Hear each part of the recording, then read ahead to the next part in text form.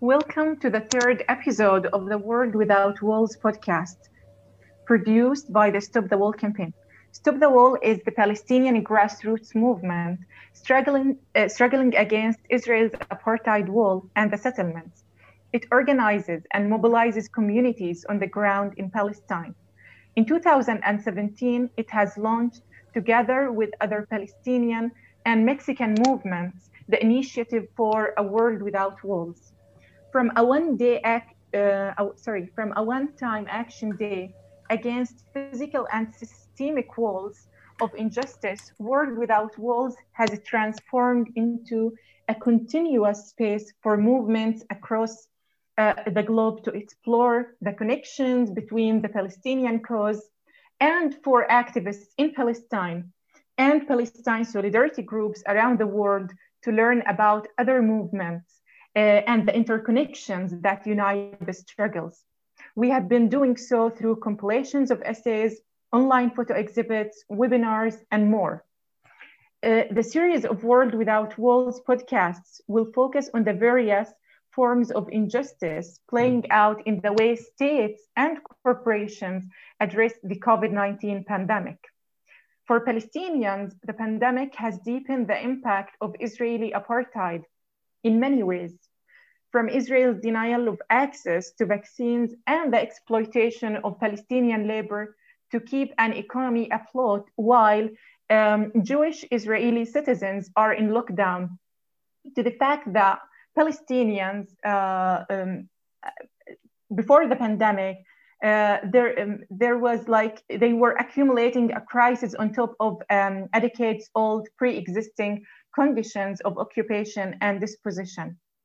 At the same time, Palestinians have shown incredible capacity to face the new crisis exactly because organizing structures of resistance have already been in place.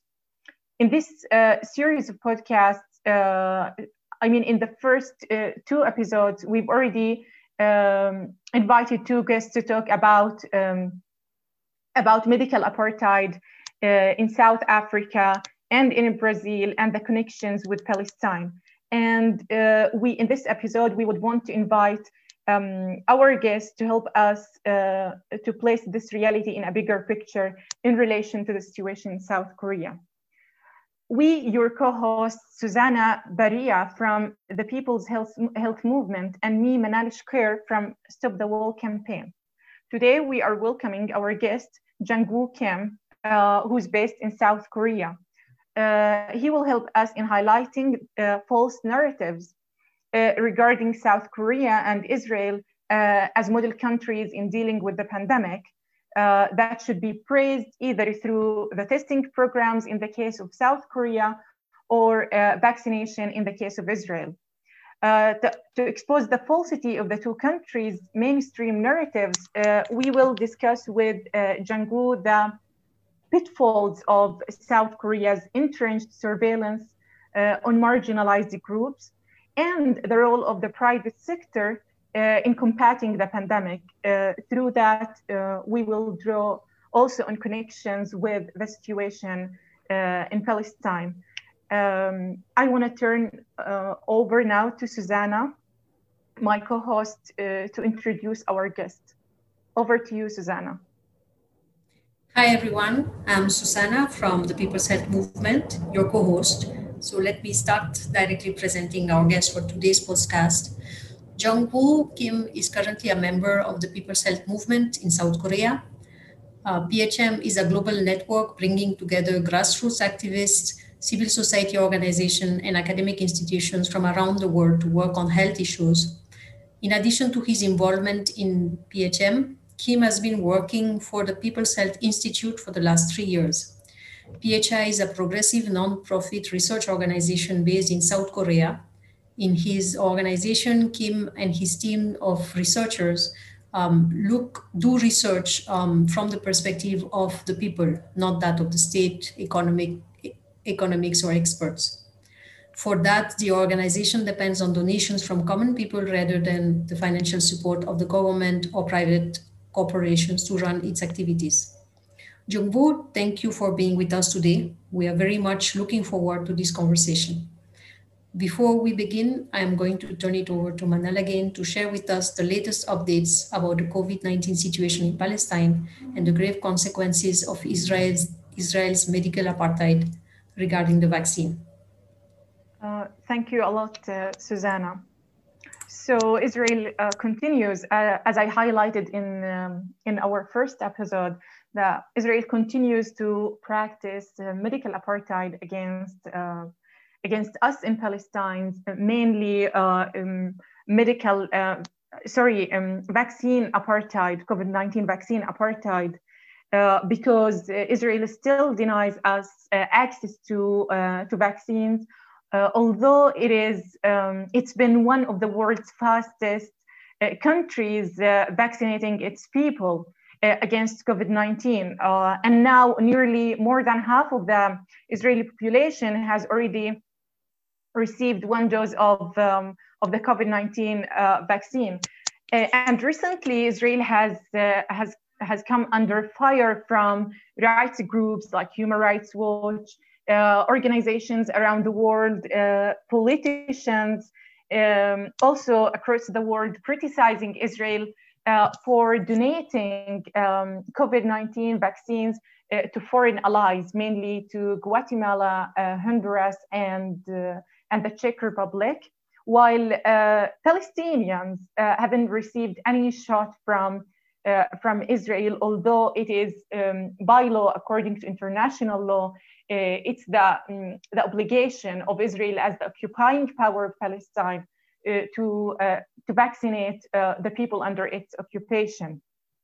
And what makes it even looks worse is not just because Israel denies Palestinians access to vaccination, but because donating COVID-19 vaccines to what Israel calls allies makes these countries that accepted the vaccines from Israel complicit in the medical apartheid Israel has been practicing against Palestinians. We all know that Guatemala, the Czech Republic, and Honduras, they all moved their embassies to Jerusalem, although Israel has no right in making Jerusalem the capital of Israel, and this is also against international law. I'm here talking about East Jerusalem in particular, because it's part of the occupied territories. And also the Czech Republic is one of the countries that plays a kind of a lobbying role in the EU in order to support Israel or to disrupt any decisions if there were any decisions to be taken against Israel in the EU to thwart or to disrupt all of that. And also the Czech Republic has been named in an international criminal court pre-trial decision as one of the countries supporting Israel's argument that the court had no jurisdiction over war crimes in the Palestinian territories. So it's really like that puts Israel, and putting Israel under fire is how it is taking advantage of the pandemic to reward its allies or countries that are complicit in entrenching its apartheid regime. Adding to this is the fact that the pandemic is spreading quickly in Palestine. It's reached a point that is uncontrollable, especially in the besieged Gaza Strip, because the Gaza Strip is one of the most populated areas in the world. It's been under blockade, Israeli blockade, since 15 years. The healthcare system is dysfunctional there due to the blockade and the brutal wars that Israel has waged on Gaza since the blockade has started. And in the West Bank, the situation is not really better, especially because we're still waiting for the vaccines to arrive, and we are expecting. In Palestine, we are expecting to receive vaccines from COVAX, but this program might not succeed because we are short of funds and the financial support that we need in order to get the vaccines. So that's just an overview about the situation in Palestine. And I would like to hear more about the situation in South Korea.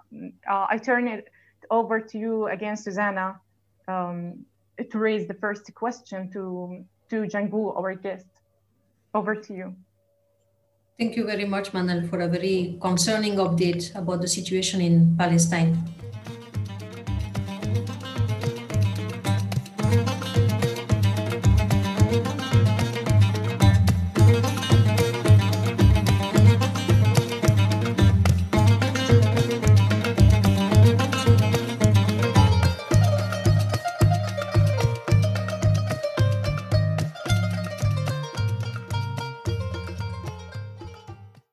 Now turning to South Korea, Jung-Woo, could you tell us a bit more about the situation there?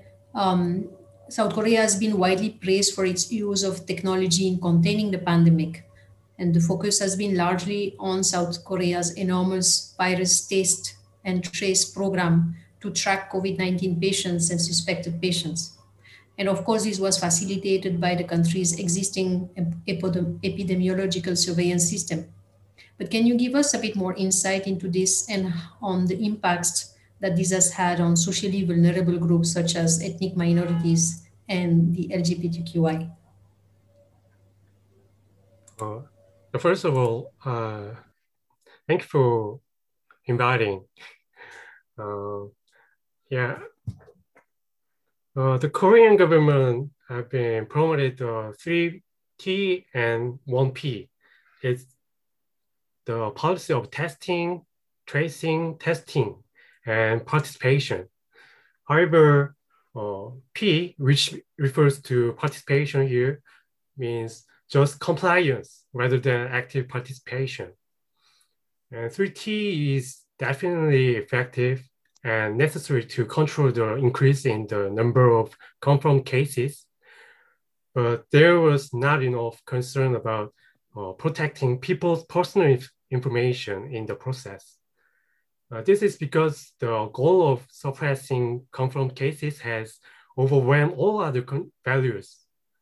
So many people were more afraid of revealing contact tracing than COVID-19 itself. In particular, sexual minorities, LGBTQ, felt threatened by the disclosure of contact tracing during the COVID-19 pandemic. There was a group infection in a gay club in May 2020. At that time, the media strengthened the hatred of sexual minorities, and sexual minorities were very afraid of an outing at home or at work. Furthermore, the government has secured a list of more than 10,000 people nearby through cell phone location tracking. Without a clear legal basis, the government considers people who were there were as social threats and excessively collected and utilized information. I don't think there has been oppression of ethnic minorities in South Korea through the national surveillance system like in China. Rather, the problem was that minorities were excluded and neglected from the protection of the state. It was the business owner who monitored them. They kept migrant workers stay in the accommodation and monitor them with CCTV, while Korean workers walked around freely. This is really historical and systemic racism. I think that why the state didn't suppress minorities through the surveillance system is because those minorities do not pose a threat to the regime. If it is an individual and organization that poses a threat to the regime, it may be possible to monitor them illegally. There have been many precedents so far in Korea. Even if the surveillance system isn't being used like that now, but there's no guarantee that it won't be in the future as well. Thank you a lot for this insightful answer, Jang-Woo. And What you've just said of systematically constructed others or subhumans, even before the spread of the pandemic, proves that the argument that the spread of the COVID-19 pandemic has only solidified these inequalities that existed long before the pandemic, and also it also called in question that these systematic inequalities against minority groups, against colonized people, like the situation of Palestine, in question how urgent it is to respond to not only to the or the crisis, but the whole system that is opening and subjugating these groups, and part of the systems that, I mean, that the capitalist enterprise, I mean, plays a role in solidifying the blight of systematically marginalized and vulnerable groups, and this brings us to the other false narrative, which is about the privatization of the healthcare system. I would like you, Jungwoo, to discuss this false narrative regarding to what extent that the privatization nature of the healthcare system in South Korea has been projected, showing the severity of private provision over public provision of healthcare. Can you please elaborate more on the falsity of this claim? In South Korea, there are large private hospitals with state-of-the-art equipment and excellent doctors. Then, can I say that the Korean medical system is excellent because there are such great hospitals? I don't think so. Most of those great hospitals are in Seoul, the capital of Korea. On the other hand, there are no hospitals in rural areas. The hospital cannot make much money there. Therefore, avoidable mortality is higher in the region than in Seoul. Some people who died in the rural areas could have lived if they lived in Seoul. There's a high barriers to hospitals, especially for people who are hard to go to hospitals, like the disabled and the elderly and homeless and migrant workers who are hard to pay for medical expenses. It's the public sector that provided home visiting service mainly and carried out programs to treat homeless and migrant workers. Of course, these programs also have problems though. How about during public health crisis like the COVID-19 pandemic? The development of the test toolkits and diagnosis systems that made the situation in Korea better took place in the public sector. Testing toolkits were created by private companies, but this was also possible under the public initiative. Even though there are some problems, but 3T was also carried out in the public sector. On the other hand, private hospitals, which account for about 90% of the beds in Korea, had very little presence in this crisis because they did their best. They did their best not to receive COVID-19 patients. Because of this, 10% of public hospitals had to treat about 80% of COVID-19 patients. In Korea, there were COVID-19 patients who died due to lack of beds, even though there were not many confirmed cases compared to US or European countries. Another problem is that there is a vacuum in the role of public hospitals that I just talked about. As public hospitals are in charge of COVID-19 patients, homeless and migrant workers who originally used public hospitals couldn't go to the hospitals. basically private medical institutions that need to make a profit. They are vulnerable to treating low-income patients or resolving medical inequality between regions. They don't have much motivation to prepare for and respond to public health crisis as well.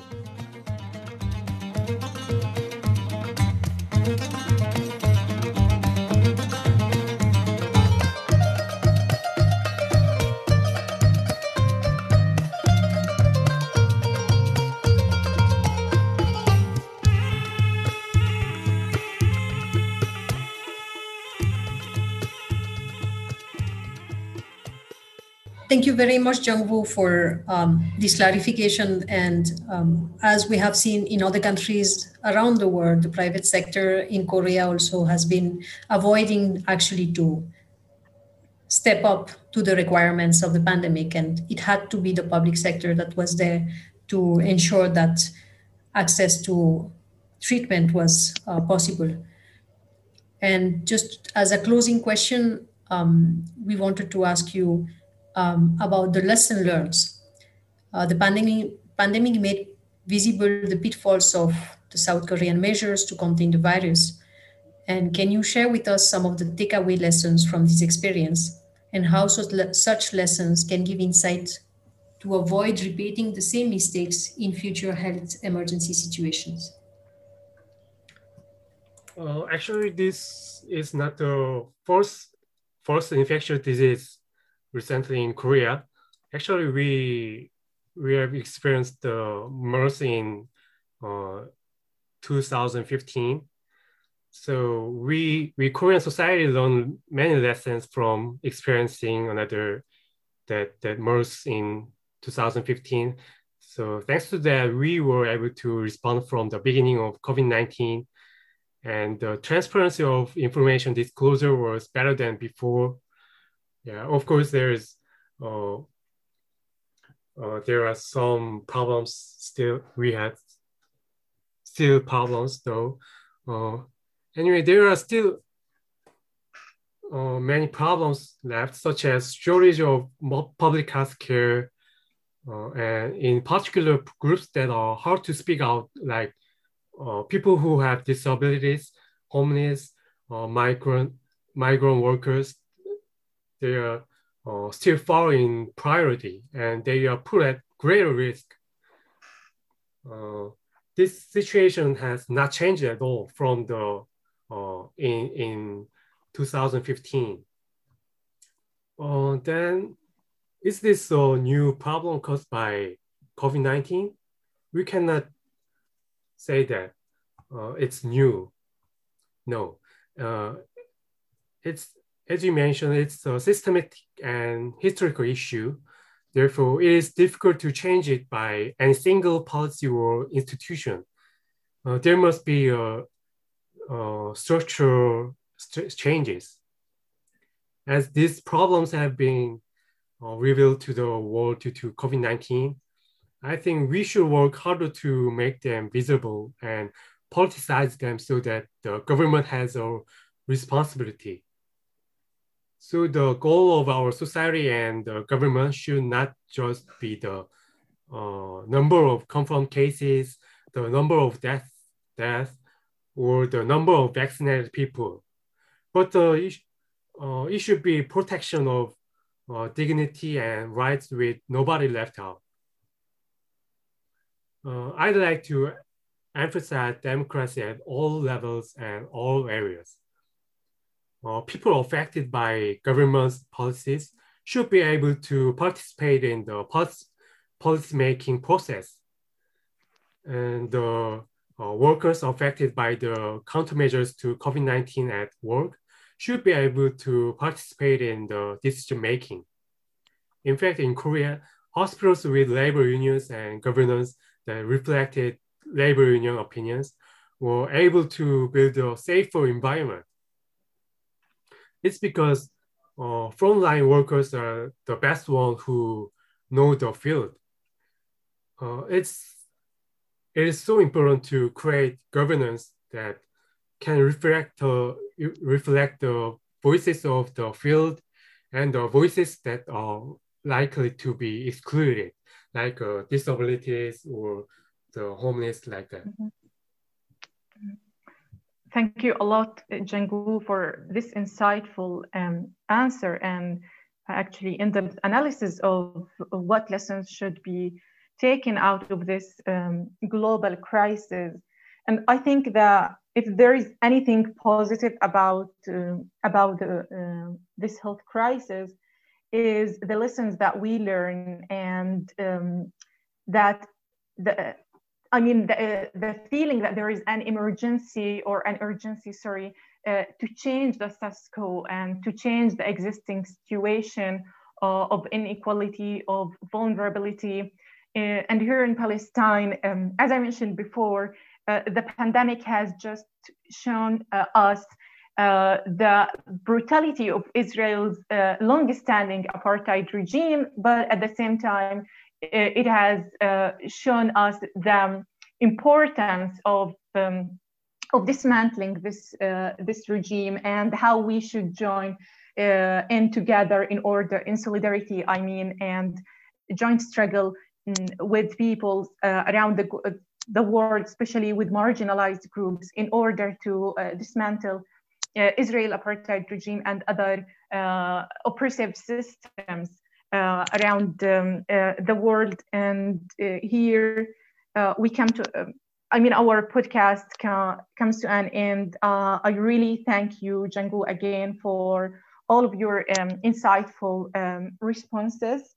We really got to know more about the situation in South Korea and how to move ahead from there in order to have a better future. I would also to like you, Susanna, for co-hosting this podcast with me. And for our listeners, I want to say that this is the third and the last of the World Without Walls series of podcasts.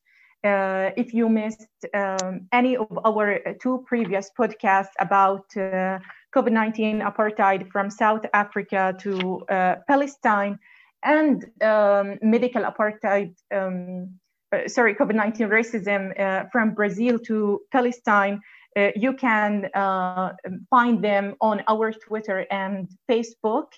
I would also like to thank Al-Funun Popular Dance Group for their music. You can check them out on SoundCloud because they have amazing music. Thank you very much.